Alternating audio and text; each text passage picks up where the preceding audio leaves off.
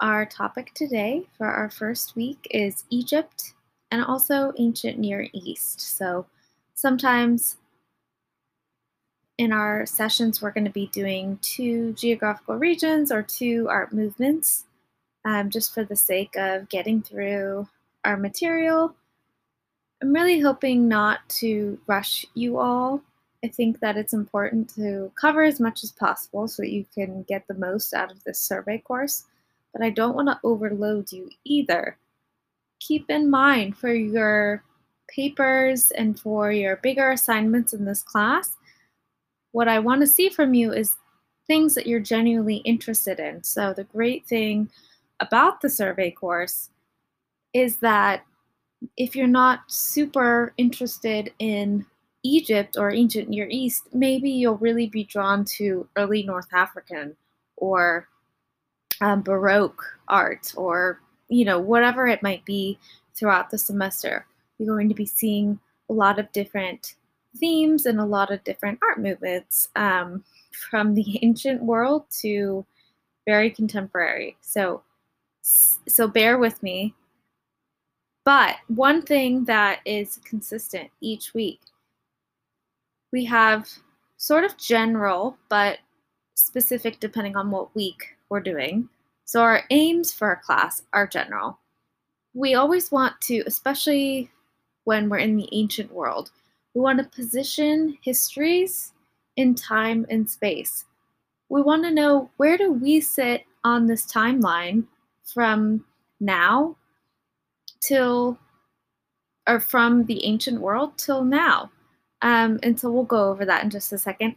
And then geographically, maybe these names in ancient history, for example, Mesopotamia, there's nowhere in the contemporary world that is Mesopotamia, but topologically speaking, that land still exists and it goes by a different name, Iraq.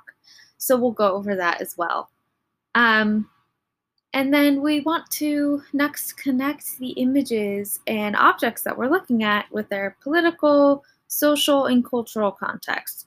Now, it's not always going to have political, social, and cultural context for each week necessarily, but we do want to look out for that. We're going to train ourselves to do formal analysis, but we're also going to look deeper at the political movements or events that happen, the social changes, and of course the cultural importance of the objects we're looking at. So it can be more than just an image, and it can also have the historical background that makes that image more meaningful.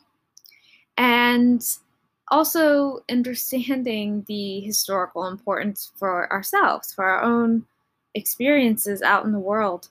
That's really not only going to help you remember what you're learning more, but it's going to give you a more meaningful experience throughout this course if you can somehow attach these histories to either your own interests.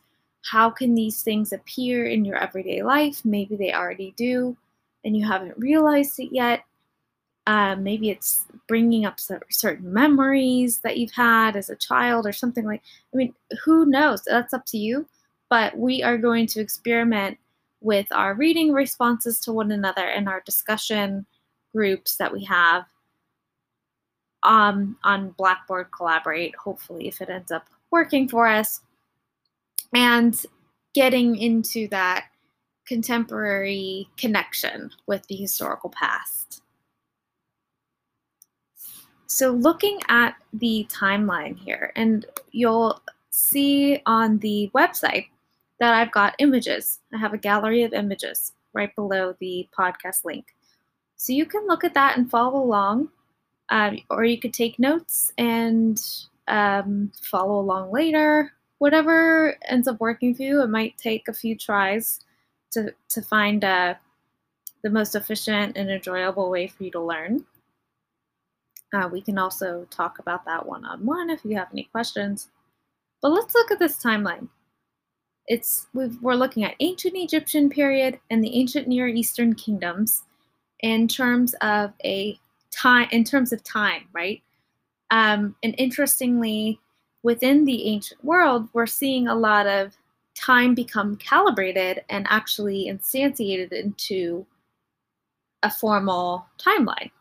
So, like, for example, the 30-day calendar, the Egyptians were part of they initiated time being thought of in that way. And so we'll discuss ancient Sumeria, for example, and we'll look at the first development of writing. And that emerged over 1,000 years before ancient Egypt, so even older than ancient Egypt. And that was in existence for a total of 2,500 years. Then Egypt rose to power in 3,100, and that was a major kingdom for almost 3,000 years. And then simultaneously, we have the 2,000 year about Assyrian Empire. But what does BCE mean? Maybe some of you already know, right? Or maybe you've seen it, but you're not totally sure what it stands for. Well, it's just before Common Era. And what's Common Era? Well, if we were going to be really, I guess, accurate with our dates, when we write our dates at the top of the page or type our date under our name, we would write 2020 CE, 2020 Common Era.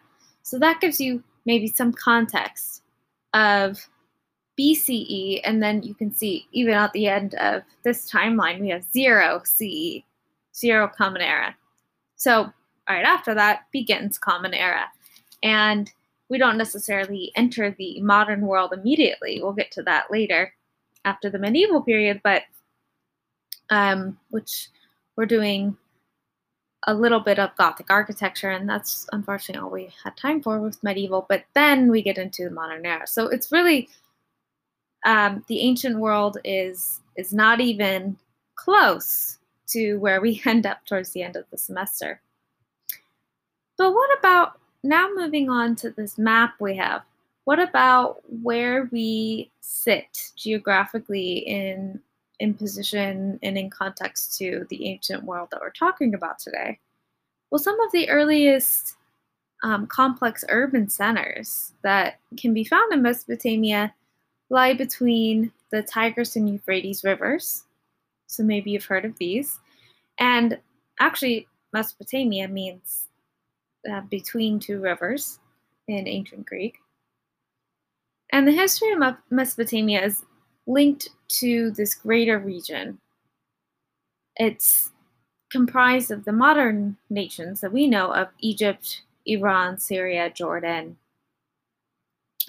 Israel, Lebanon, and all the Gulf states, and Turkey as well. And I suppose also Kurdistan. But we often refer to this region, this whole geographical region, as the Near or Middle East, right? That's what you see on the news. That's what you read in newspapers or talking about it with friends and family. Maybe unless you have some specific tie to a country there, and so therefore you are trained to be more specific and therefore accurate. But really, it's called the Middle East. And I kind of want us to ask ourselves, well, why is it called the Near East? Like, what, near to what, right? Well, it is the proximity of these countries to the West.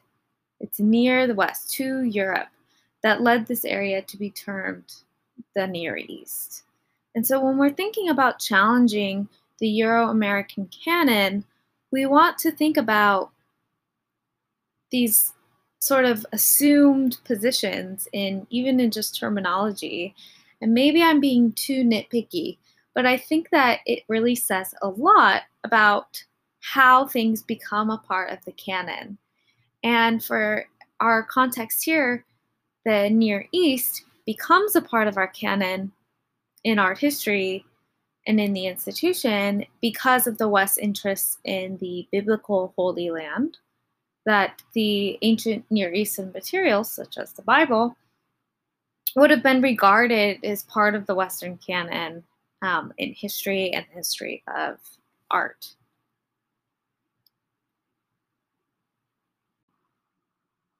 One of the ways to understand the artistic importance of the region of Mesopotamia is by looking at its geography. Mesopotamia is a region of a wide variety of geographical regions. So it's got deserts, it has mountain ranges, but it's also very lush. And it has the rivers that I mentioned, Tigris and Euphrates rivers, and irrigation systems were able to exist using the water from the rivers. And this is also an example of some of the work that allowed for the early urban centers in those regions. What they were missing, though, or what they lacked, was stone. So, what does this mean? Well, it requires them, since they need this to build, they had to participate in trade. So, since it's also lacking metals and timber, they really needed to build in order to create a larger civilization and expand, because they were able to do that and also didn't want to resettle somewhere else because of all the other resources that they had, like these lush areas, mountain ranges, and also the deserts are handy as well. But so what they did was they just established this long distance trade of their agricultural products from their own luscious regions, and in turn received materials like stone and later precious materials like metals and even wood. And so over time, their agriculture becomes more advanced, and farmers are able to perform other jobs as well. So not only are they taking care of the land and cultivating the land, but people are also becoming craftsmen. So we've got stonemasons now, and tradesmen, of course, but also tons of other roles, like everything you can kind of think of in terms of using one's craft in the ancient world. So weavers, fishermen, metal workers, pottery makers. There was even beer brewers, which we'll look at when we look at the cuneiform tablet. But so the large-scale irrigation systems that they had and labor required for extensive farming was managed by a centralized authority.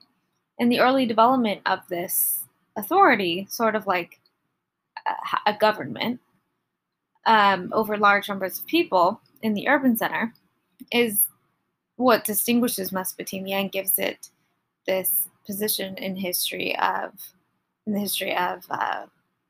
civilizations. And that's why it's really known now as the cradle of civilization.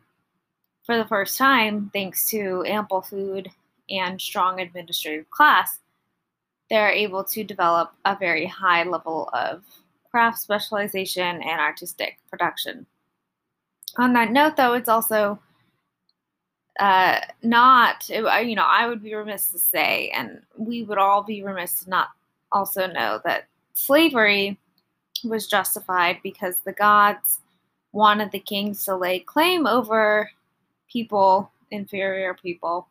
And so really the people that were enslaved built these temples that we'll look at, and the urban areas as well. So just keep this in mind as we move along.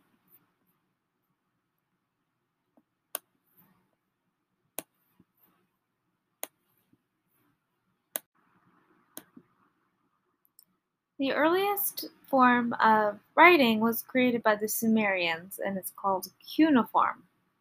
And you're looking here at a early writing tablet, if you're following along with the images. Writing is the recording of spoken language, and the earliest writing we know of dates back to around 3000 BCE. So it was most likely invented by the Sumerians, and in Mesopotamia, living in major cities with centralized economies, and this is now what we know as southern Iraq. And the earliest tablets with written inscriptions, like this one, represent the work of administrators or people that ran the city and the temple institutions, which we'll look at next. And the temple officials needed to keep records of the trade, and so things like the grain from their region, but also what's entering or leaving their stores and farms, such as sheep and cattle. They had plenty of livestock, and it became impossible to rely on memory. And it was also a way for people to understand how to create things or so one of the tablets that I show here is how to make beer. And so therefore, say someone wasn't around to teach someone directly, or that person passed on or something, and we needed to know, being and pretending we're in Sumeria, we needed to know how to make beer or cook something else. So this was a way to have instructions in order to do that. And because this would be not only impossible to remember, but impossible to pass on if the living person isn't there. So this alternative method was required, and that's what was the impetus for creating the early writing tablets. And the very earliest texts were pictures of the items that the scribes needed to record, known as pictographs. So take a look at this image, or a few of them, and also take a look at the tools that were used. So cuneiform signs were pressed into tablets made of clay using a wedge-shaped tool. And you can see that it would harden afterward, but would start out soft like clay, often does, and then hardens over time. And the symbol for beer, so just going with our example, is the upright jar with a pointed base. So you might be able to find it in the image. It appears 3 times on the tablet. And beer was the most popular drink in Mesopotamia, and it was issued as rations to workers. Alongside the pictographs of these tablets are 5 different shaped impressions representing numerical symbols. Over time, these signs became more abstract and wedge-like, known as cuneiform. The signs are grouped into boxes, as you can see here, and they're usually read from top to bottom and right to left. So slightly different than how we read today. One sign in the bottom row on the left shows a bowl tipped towards a schematic human head, and that's actually the sign for eating. And another thing to note is that just as they had the early form of writing, they would also then have early forms of teaching. So not only were people learning new types of trade and skills, but they were also learning how to write in cuneiform. And it took a hang of it, I think, to get the handwriting a little more precise, but you can look at student copy and teacher copy and see the differences.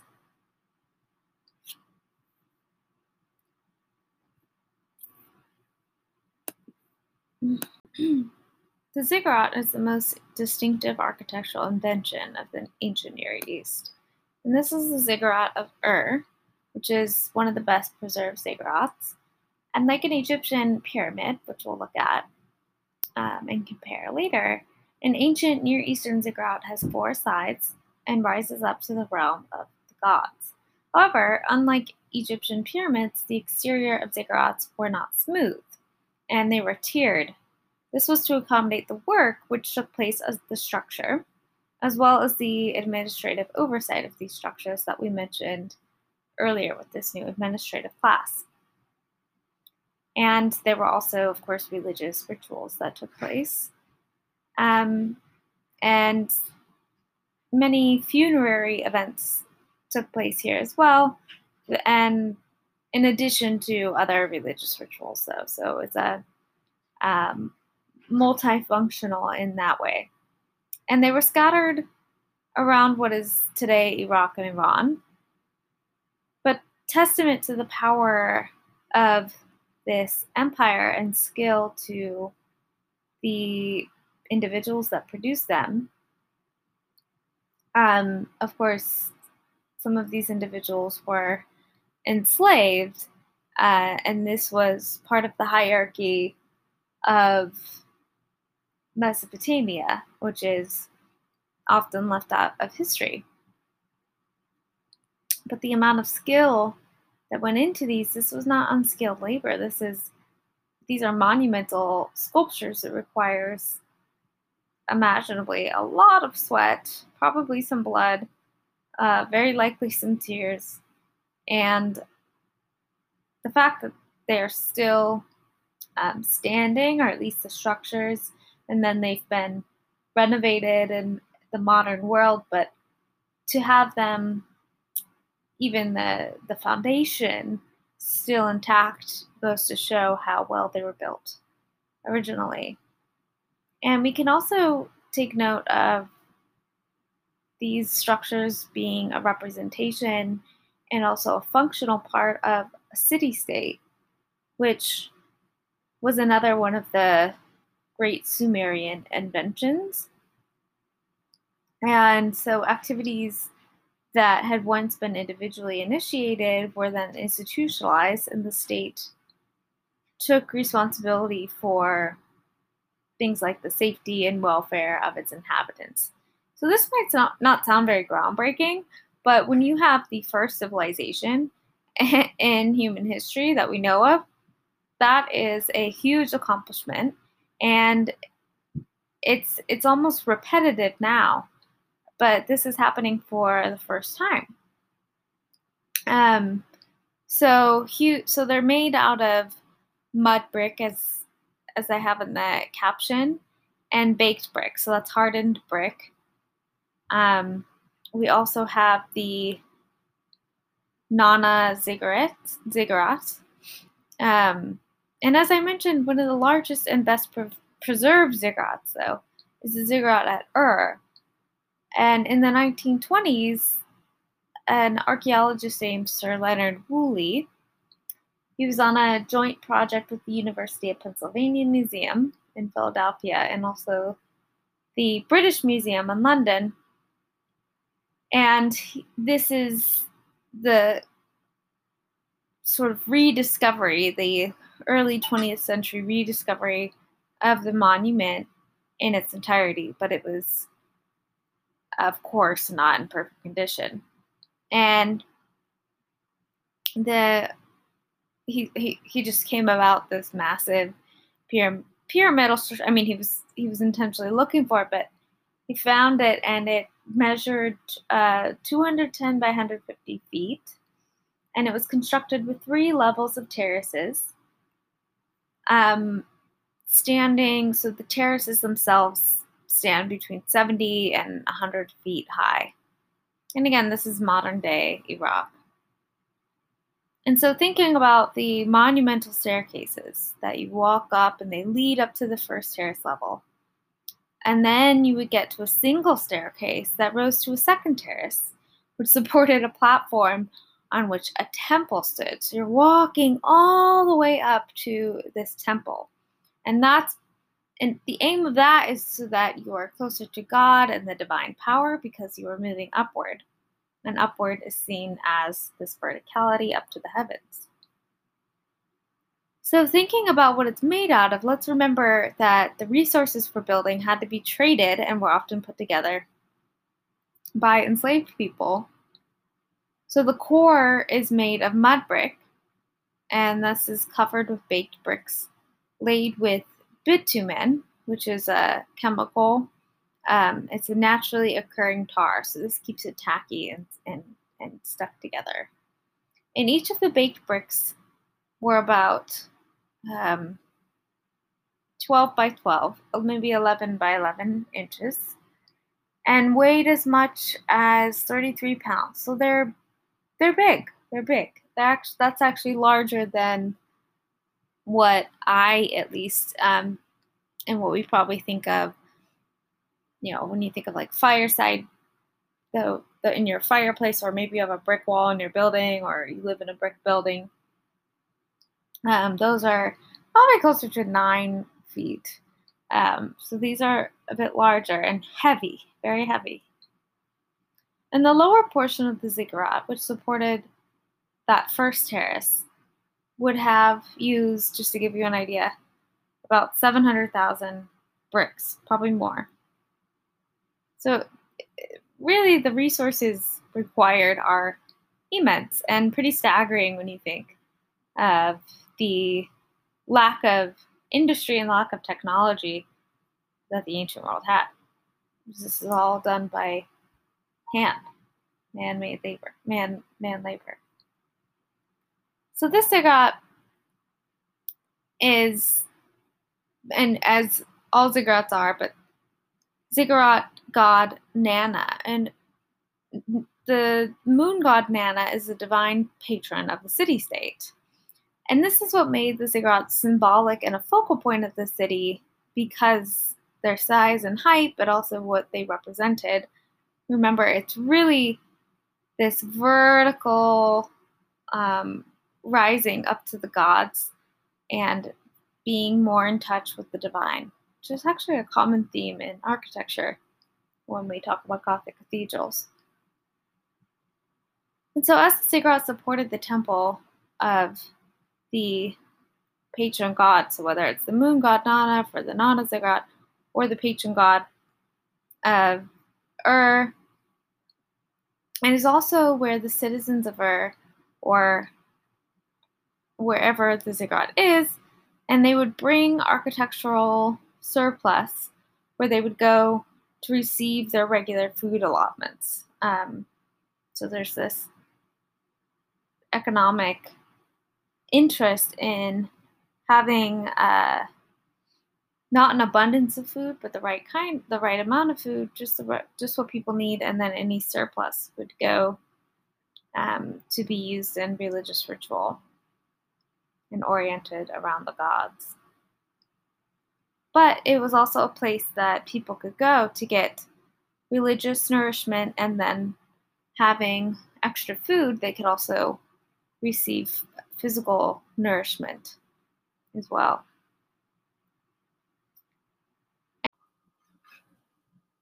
Next, I have these images of military. They're wearing their Desert Storm uniforms.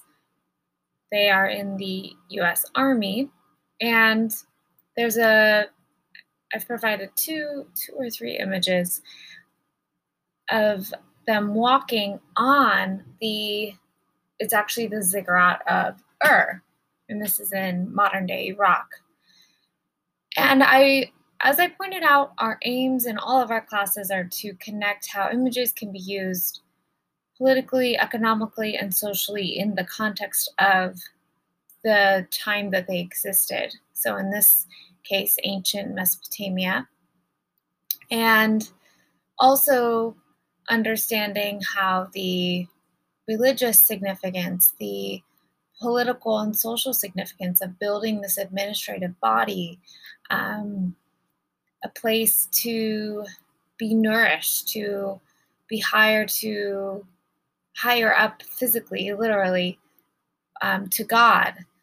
And also thinking, okay, in our contemporary context, so this is during the Iraq War, what does it mean when looking at these images? Just a really basic starting point. What does it mean to look at this image? Like, how is this image even something that we can look at? Looking at members of the US Army walking on the ziggurat. In the following photo, I've got an image of a souvenir shop at the Ziggurat Ur, and I imagine that's kind of something that you can do in addition to walking on the Ziggurat. I actually haven't been here myself. And so thinking about the idea of tourism and how that changes the meaning of these ancient structures. But start from a basic starting point, which is, what do you see? And normally, if we were doing a class in person, we would go through that formal analysis together. So we will do this in class together, because you'll have come in our class discussion, because you'll have come prepared after listening to this lecture and posting your response. And we'll go through a bit of formal analysis so we can practice it together. After all, this is the first class. But it really is a basic way of understanding what you're seeing. And that is a place that anyone can channel, whether you're at a museum, whether you're reading the news and you come across an image, whether you see something on Instagram maybe and you want to unpack it. It's interesting to you. So I'm challenging us to, now knowing some of the history, to also think about that in the contemporary context of this image with this ancient structure, which of course has been repaired over time.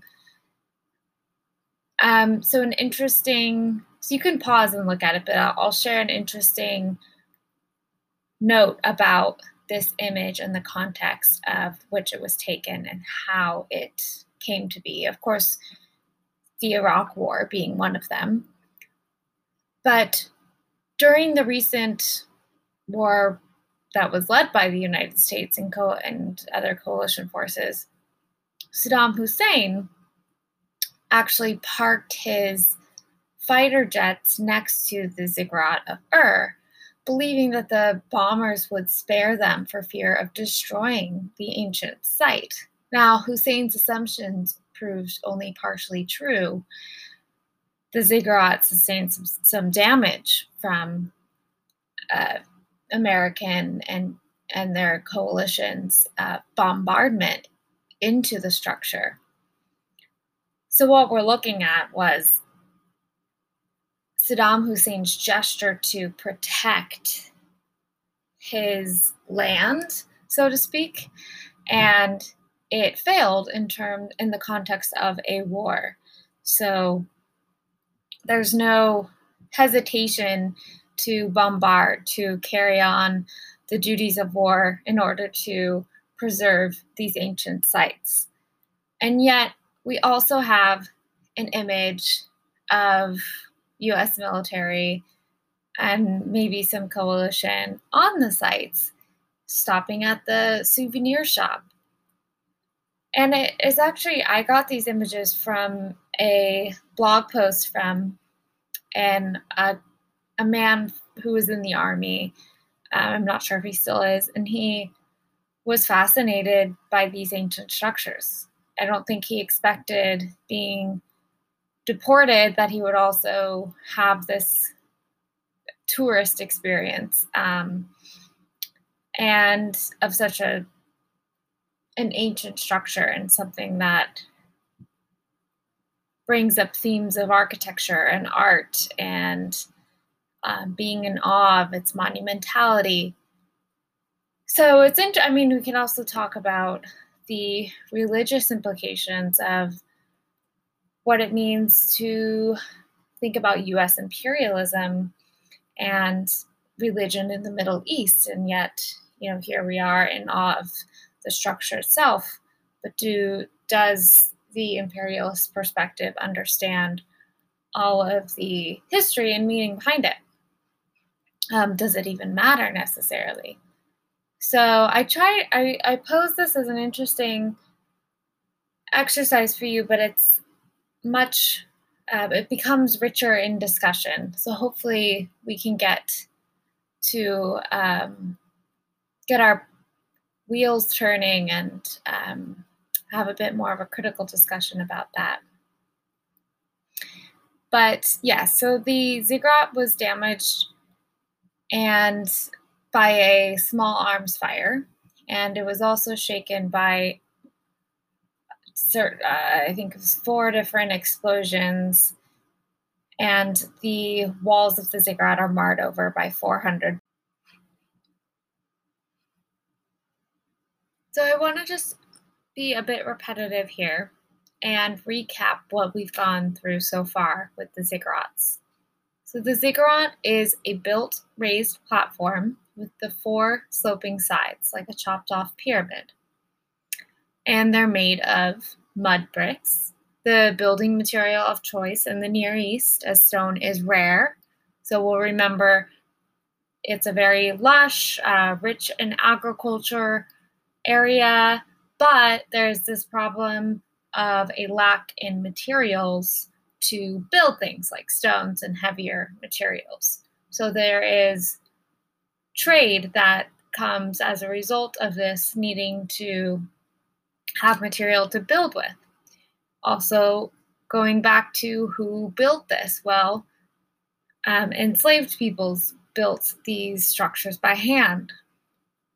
And ziggurats were not only a visual focal point of the city, but they were also symbolic.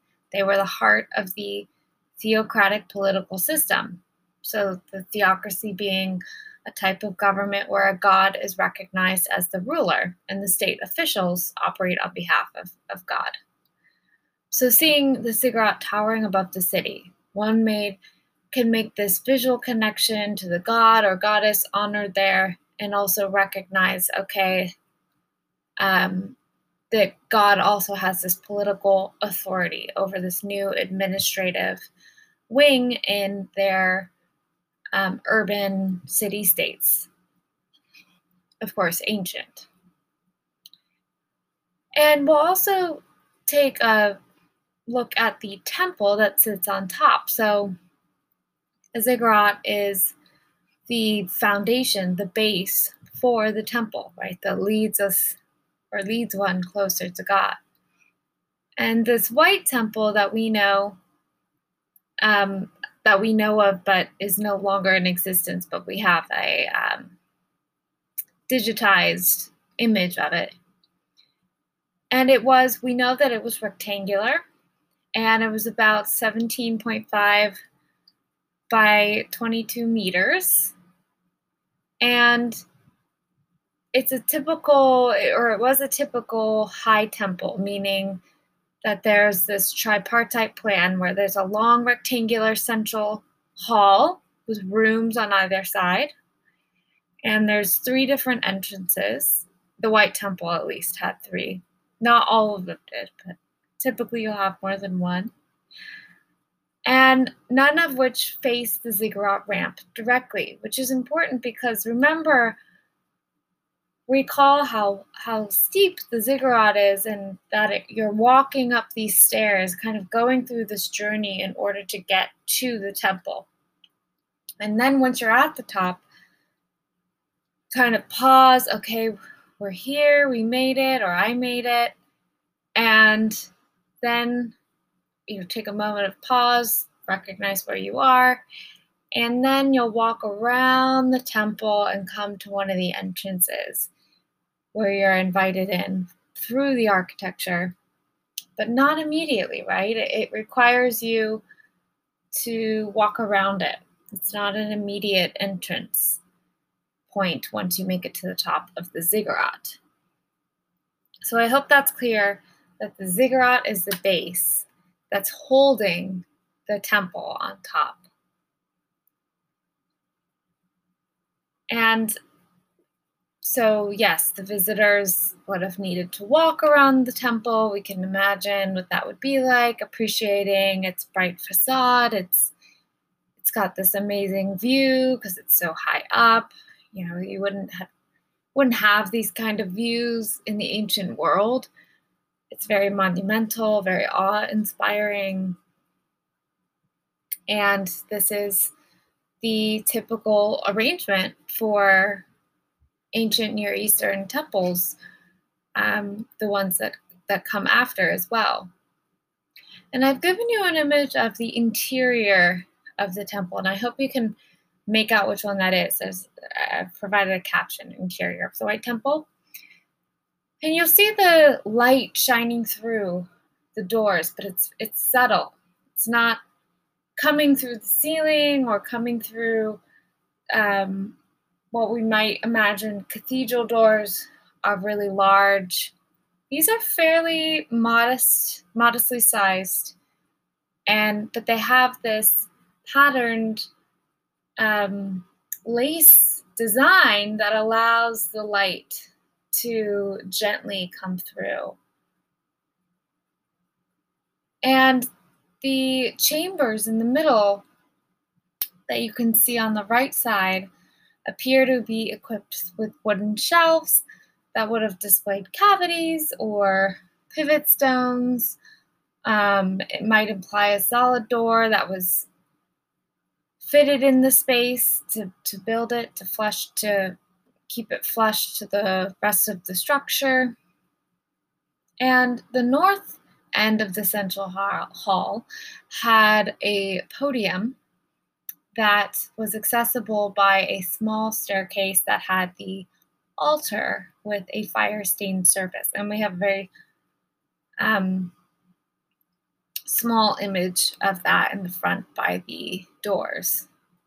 But very few objects were found inside the temple since then, but archaeologists have found tablets on the floor of the temple, and these tablets have these seal impressions that show that some kind of accounting was being tracked. So, some kind of ancient accounting, whether that's like we were mentioning before with the trade and keeping track of trade and what's coming in and what's coming out. All of that would have been discovered.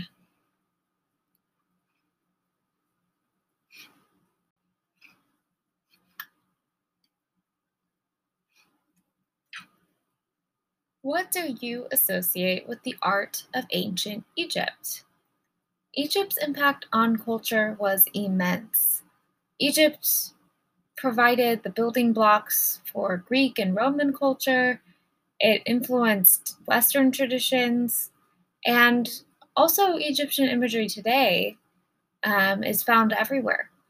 You'll maybe recall movies you've seen, music videos. I'll show you a few images and videos that are contemporary examples of this. And partly because ancient Egyptian civilization was very smart, precise, and also had very simple imagery that was more or less easy to replicate, but it also lasted more than 3,000 years. And a vast amount of Egyptian imagery, especially royal imagery, that was governed by a sense of what was appropriate, was very consistent throughout this 3,000-year history. So you can kind of imagine what sort of permanence that would set. And especially to the untrained eye, their art appears a bit maybe static or even dull in terms of its symbols, the way the body is rendered, which we'll talk about. But this was all intentional from the Egyptians. They were aware of their consistency. They were aware of the aims of being consistent, which was to have stability, continuity, divine balance, and a clear sense of what was appropriate, what was correct in the Egyptian culture. They wanted that to be instantiated throughout history, and they succeeded at that, the Egyptians. And this consistency is related to a fundamental belief that depictions had an impact beyond the image itself. So think of tomb scenes of the deceased receiving food, or temple scenes of the king performing rituals for the gods. these function as events and moments that occur in the divine realm. So beyond the impact of the image itself, and something that takes place in the divine realm. It's almost like the act of divinity, of respect, of the Egyptian culture was more important than the aesthetic, the visual, the formalism of the objects and images that come from Egyptian culture. And that is something that is much harder to replicate. And thinking about going to a museum and seeing a relic from a pyramid, or looking at a stone statue of a pharaoh and his wife. We can do a formal analysis, we can do a historical analysis, but the objects themselves have in them these memories that are not necessarily our own. And that's really what's interesting about Egypt, but also the objects that are artifacts, really, of a time when the ancient world and ancient Egyptian civilization thrived. And of course, that is not to negate modern day Egypt at all. It's only to understand the distinction between the two. So yeah, so these images and these objects are functions of things that occur in the divine realm. Thinking of one small example, if the image of a bread loaf maybe was omitted from the deceased table, and say that because food was brought to the deceased in the tomb, then it was believed they may not have bread in the afterlife. And so often kings and significant figures were treated as though their spirits were still living, but their bodies maybe were gone or had left this world, but they existed in the divine realm and were, so to speak, living in the afterlife. So it was really important to give them all of the things that they would need in the afterlife. And if the king was depicted with an incorrect ritual implement, then the whole ritual was thrown off, and there would be very dire consequences in the afterlife. And so this is what really motivated and instantiated and made permanent these codified depictions. And so let's move on to what some of these symbols are with our contemporary examples. So I'll give you a moment to look at some of the links that I've provided. I have Katy Perry's Dark Horse music video. Now, I'm not the biggest fan of Katy Perry, but it's a great, maybe you are, maybe you're not. The song isn't bad, but it's just to sort of jog our memories into saying, oh yeah, there is a lot of Egyptian imagery in the contemporary world, isn't there? So think about hieroglyphs, the Sphinx, think about thrones, mummies, jewelry, palaces, and in this case of Katy Perry, the image of a pharaoh as a woman. And then also, if I can find them, I haven't actually grabbed them yet because I think it's on Netflix or something. Beyonce has a Coachella performance. She has a few different moments where she is performing her own version of Nefertiti, the Queen of Egypt. So go ahead and check those out. Pause this and then come back. And once you're back, we'll talk a bit about the geography. So ancient Egypt, which borders, or whose borders in modern Egypt, are built along this very fertile plain of the Nile River, which I'm sure you have heard of the northeastern tip of Africa.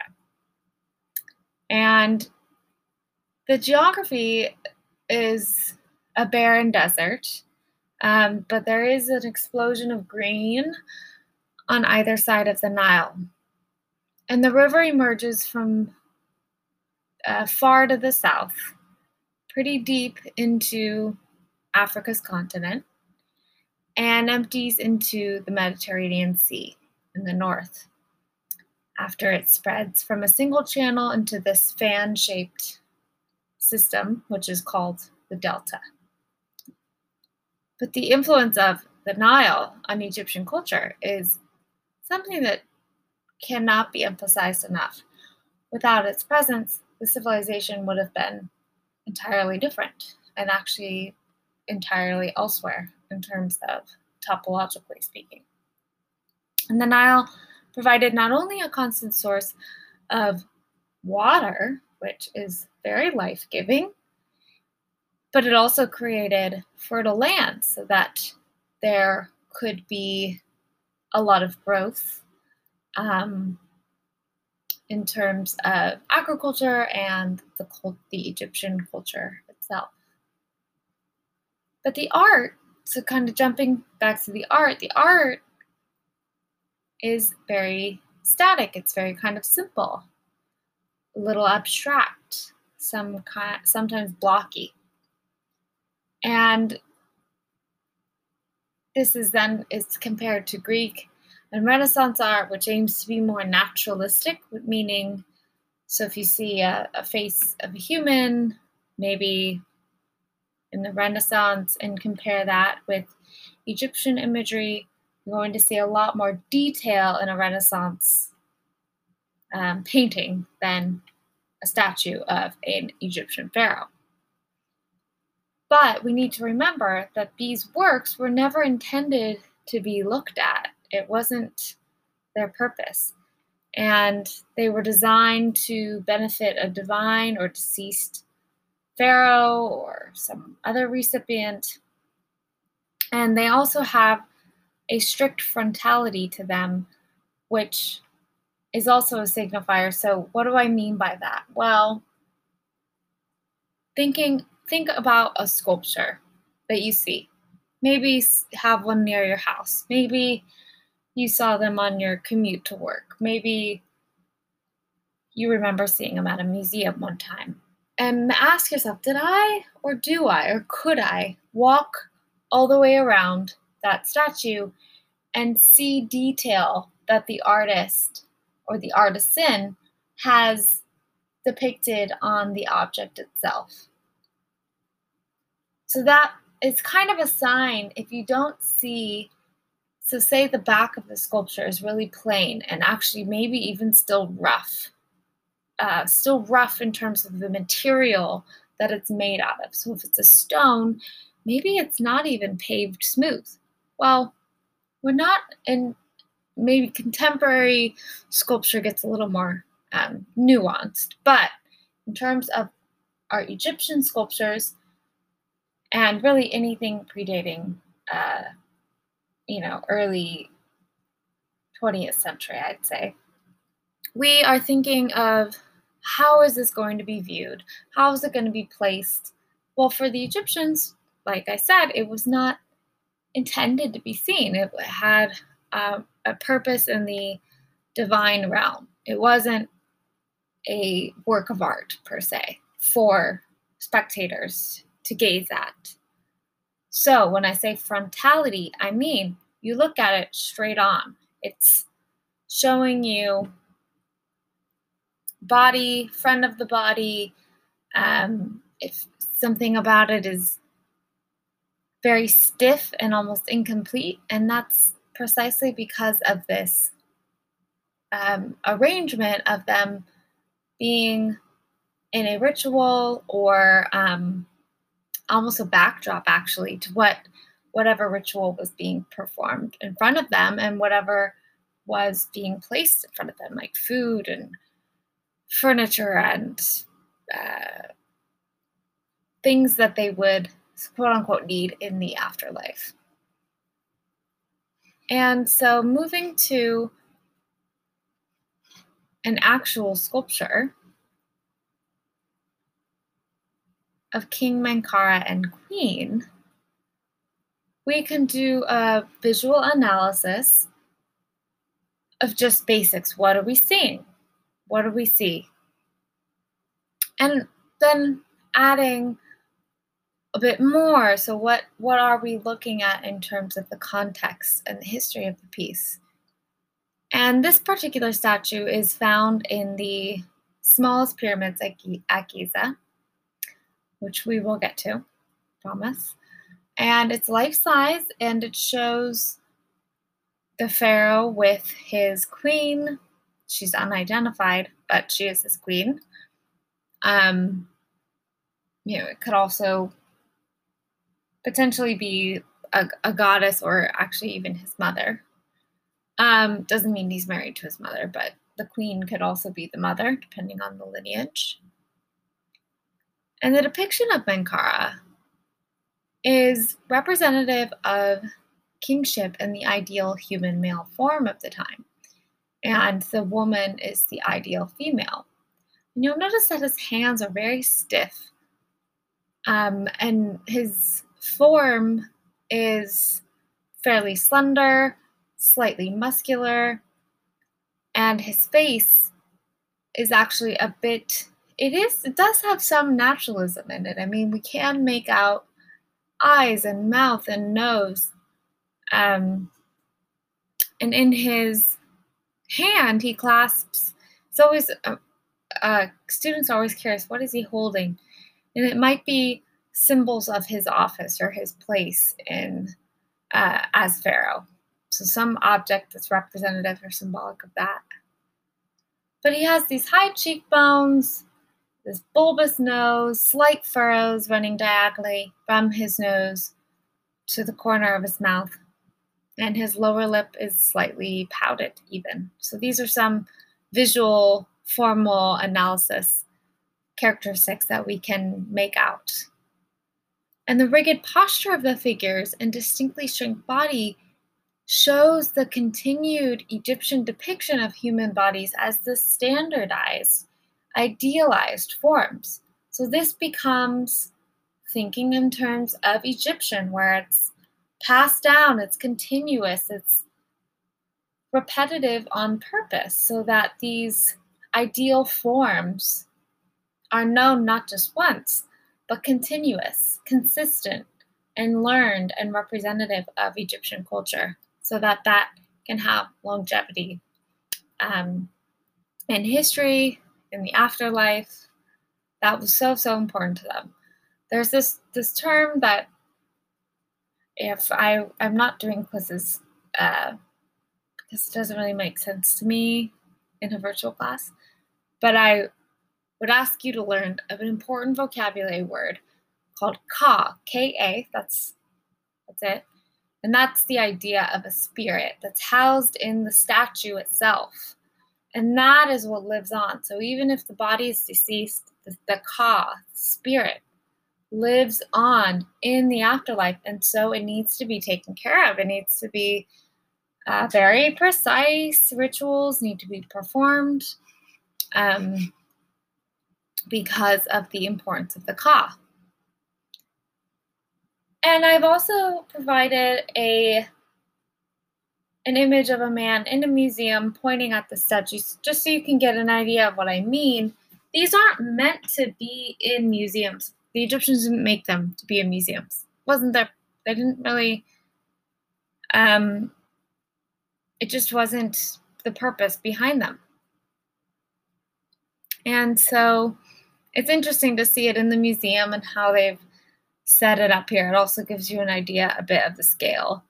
And the Egyptian art is idealized, as I said, but also sometimes abstracted from the actual pharaoh in order to fit this certain canon of proportions. So while we can say, okay, maybe the pharaoh actually looked like that, maybe the queen actually looked like that, or its semblance is pretty close, likeness is pretty close, but ultimately we can presume that it's not entirely accurate because of this importance of the canon of proportions. So it needed to be idealized, youthful, this athletic figure, and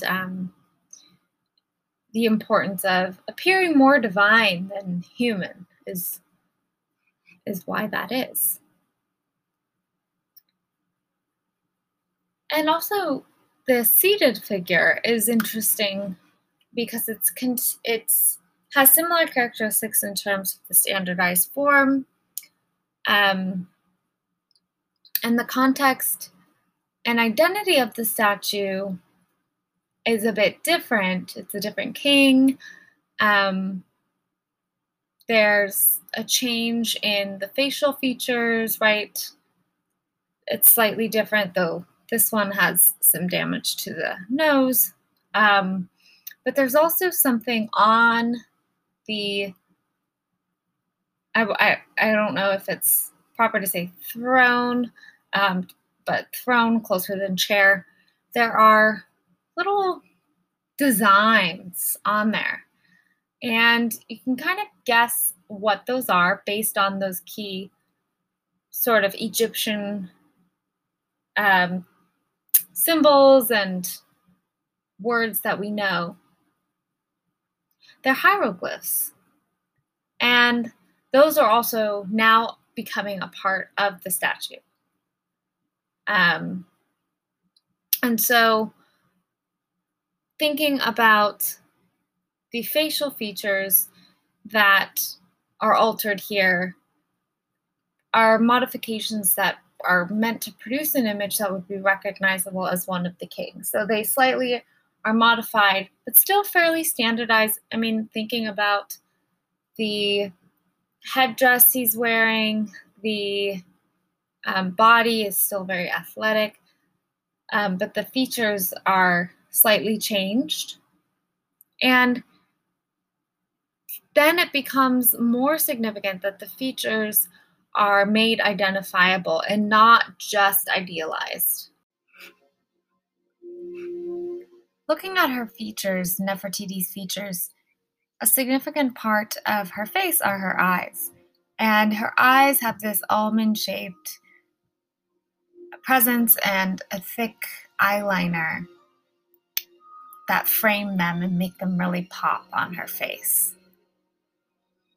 When we're thinking about Egyptian representations in contemporary culture, or contemporary representations of Egyptian culture, when thinking about hieroglyphs, one of the symbols that, if you watched the Katy Perry video or thought back to any of the mummy movies maybe you've seen in your childhood, the Eye of Horus is a hieroglyph.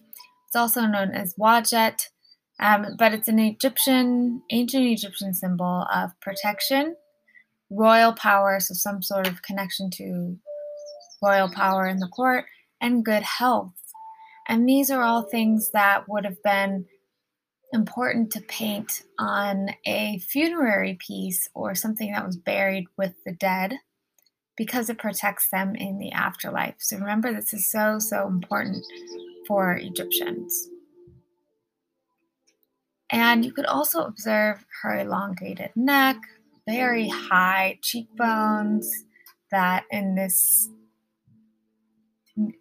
photo in particular that I've shared with you with the black background, it's really accentuated with the light hitting these parts of her face. And of course, the color of the paint, her very decorative collar or necklace, most likely jewelry that was added on, and the shape and the attention that was put on her headdress as well. It's this very iconic, now very iconic representation of Egyptian queens. Beyonce has reappropriated this in her own music videos to self-fashion herself as a kind of Egyptian queen, maybe Nefertiti specifically. So, how do we have this? What's the history behind our modern discovery of this ancient object? So, I'll give you a little bit of background. In December of 1913, there's an archaeologist named Ludwig Borchardt, and he goes with his team. They discover a sculpture buried upside down, as archaeologists do, in a sandy rubble on the floor. And it happened to be a royal sculptor's workshop. And so they found it in an ancient royal workshop. And the painted figure featured a slender neck, gracefully proportioned face, and these magnificent eyes and headpiece of a style that this style was really only seen in images of Nefertiti. So they thought, wow, we're really onto something. So his team had an agreement to split its artifacts with the Egyptian government, and the bust was shipped as part of Germany's portion of all the objects that they found, which is not uncommon. This is how we get into interesting conversations about how to decolonize museums and return artifacts to their origins. But we can get to that later in the semester or in our class discussion. We'll see what you guys are interested in. So what comes out of it? That we have this single photograph that was published in an archaeological journal in early 20th century, and the bust was given to the expedition's funder, who is not the archaeologist, but a man named Jacques Simon, and he displayed it for the next years in his private residence. Later on, 1922, an Egyptologist discovers King Tut's tomb, another big discovery. And a year later, this tomb, with objects found from the tomb, is displayed in Berlin with Nefertiti's bust. So the private collector hands it over, some kind of agreement was in place, some sort of commission, trade. And now we can still see, I believe it's still in the Berlin Neues Museum. And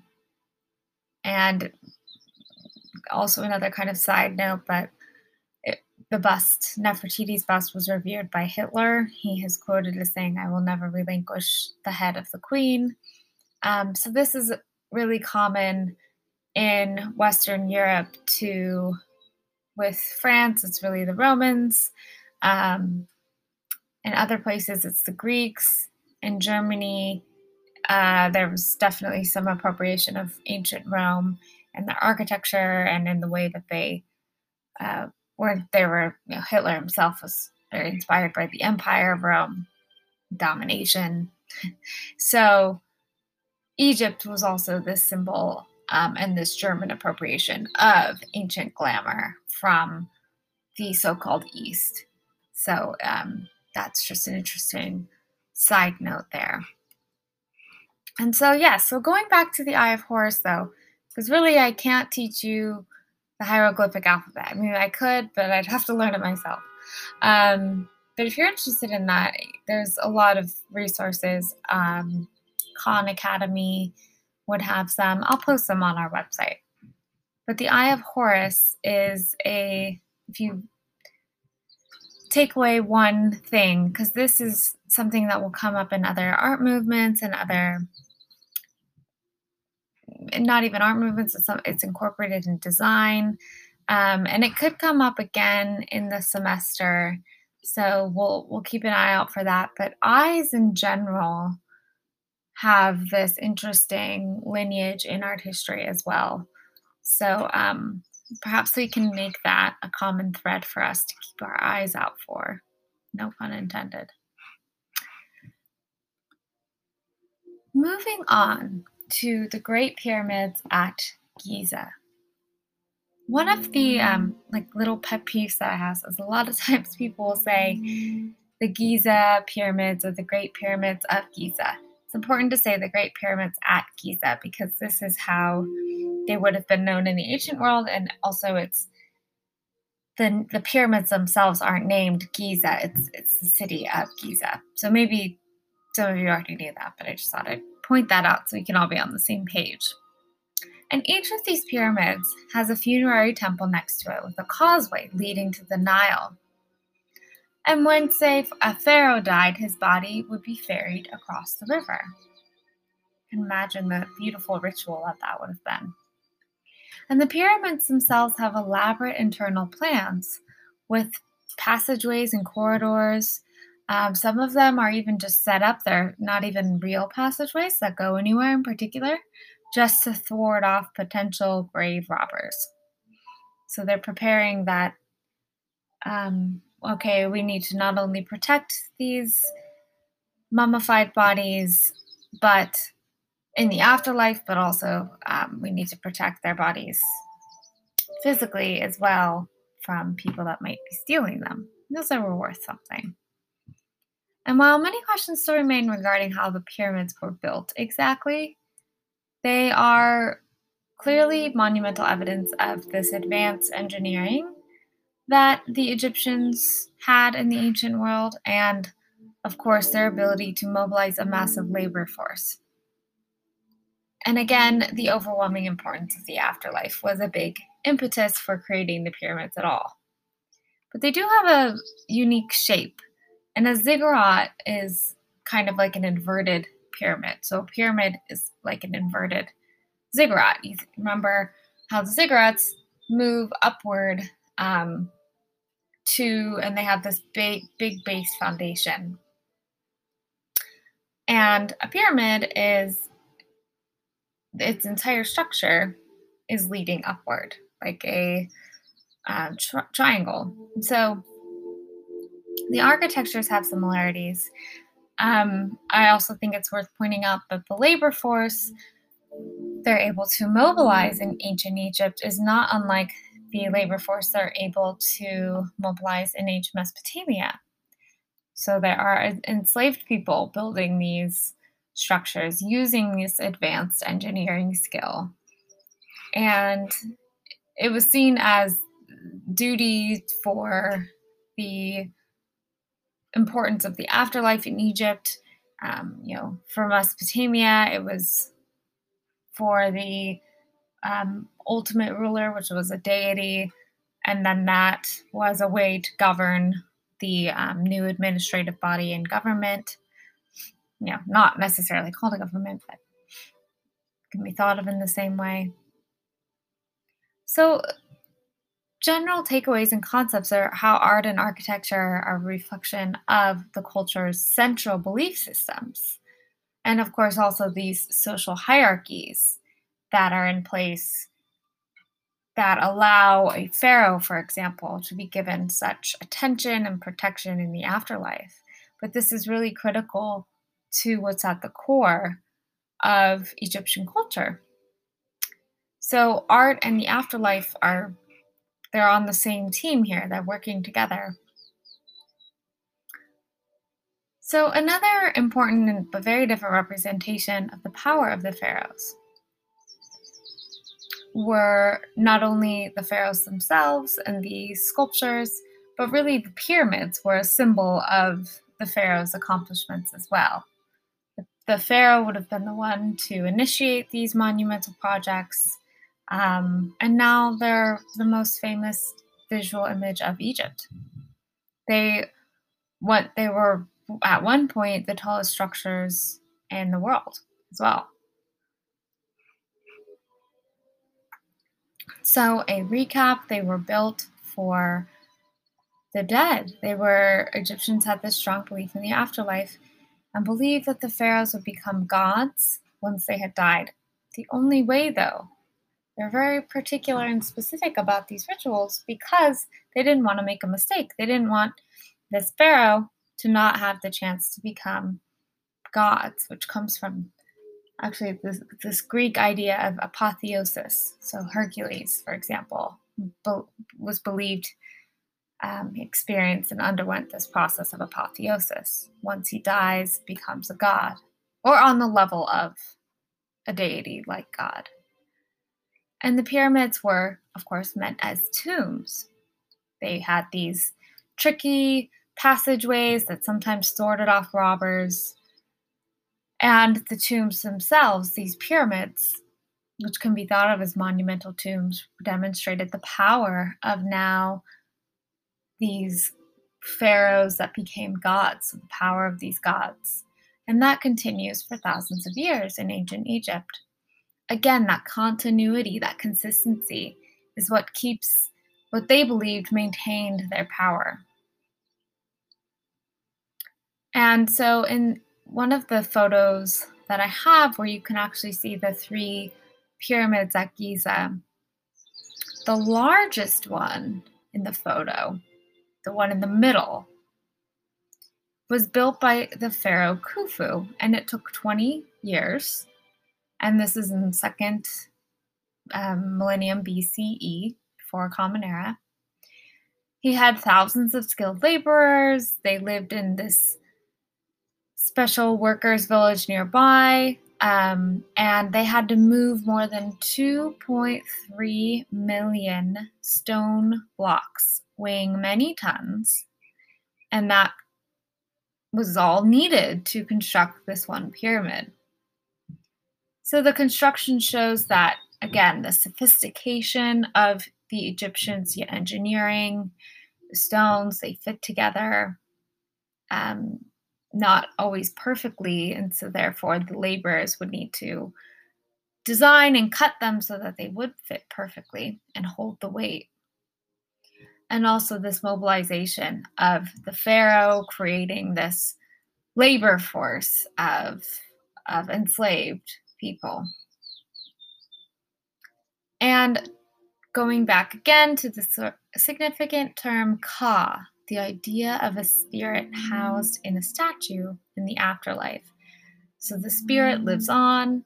The pharaohs would hopefully become gods. They believed that they would become gods in the afterlife if all of these careful rituals were done properly and the body was protected, the mummified body. And statues and objects, so whether it's the bust of Nefertiti, the pharaoh and his queen, these are all representations of status, of power, to remind people that this is Egyptian culture. Remember how the pharaohs become more specific in their facial features so that people know this is this particular pharaoh, this is this particular king. And this reminds the living of rulers, of the dead that are still among us in the afterlife as gods. And it had to be very carefully and meticulously done in terms of how they would be protected, what kind of objects they would be buried with. I gave the example of bread earlier, so they can have bread in the afterlife. And it's interesting, I have been thinking about, by going through this lecture, which I do every semester, well, I guess mostly every semester, thinking about our own funerary rituals in the contemporary world, and how bodies now are embalmed with such care. Of course, this is a very expensive thing to do, so it kind of got me thinking, wow, only certain classes can really do this extravagant process of embalming a body. But it's very similar to the status of these pharaohs and queens of, maybe expensive isn't the right word, but certainly it took a lot of skill, a lot of time to mummify the bodies, to have these rituals, and to take care of them. Also, to even just put them in the tomb, which is the pyramid, which requires so much labor. I told you it took 20 years to build the largest pyramid at Giza. So, and these pyramids themselves, this is our final note. So that's one contemporary lens that maybe we can think about it in. And I'll include a few videos too that I watched that I thought were kind of interesting, but they're optional for you to watch about the mummification process and how much work went into that. And the pyramids are part of a large funerary complex. And the main tombs of those pharaohs are surrounded by smaller pyramids. And the smaller pyramids would have queens or other members of the royal court. But being buried near the godly pharaoh was thought to also give these noble men and women a place in the afterlife as well, instead of going to a dark, lifeless space.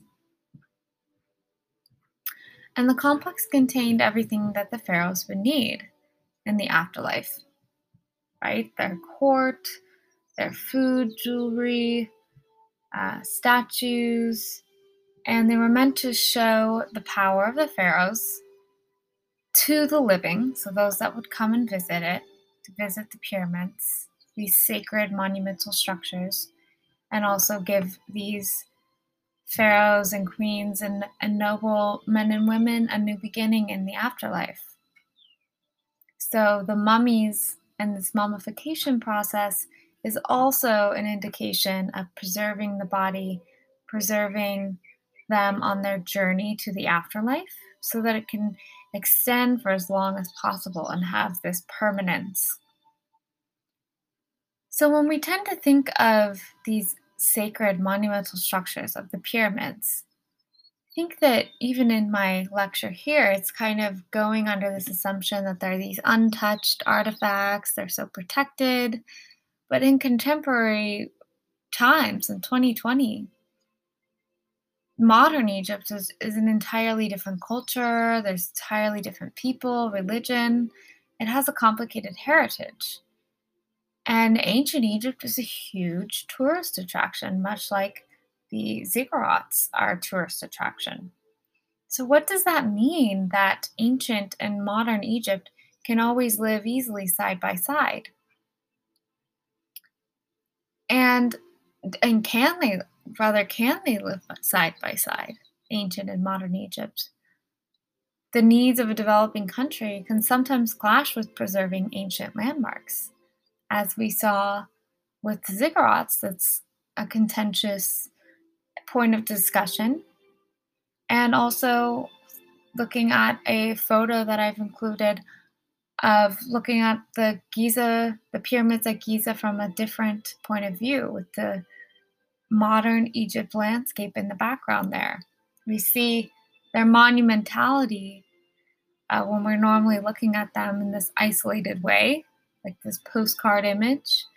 It's interesting to see them from a totally different point of view. Maybe some of you have actually even visited these yourself. But look at the two photos of the different views of the pyramids and think about what this photo shows us about the tension between ancient thinking of Egypt and then in the context of this modern time, this modern Egypt. And how do you think we should be viewing art? Should we think of it in what we know as its original context, or should we also consider its present state? And what does it mean in its present state? How does that change the meaning of the architectural object?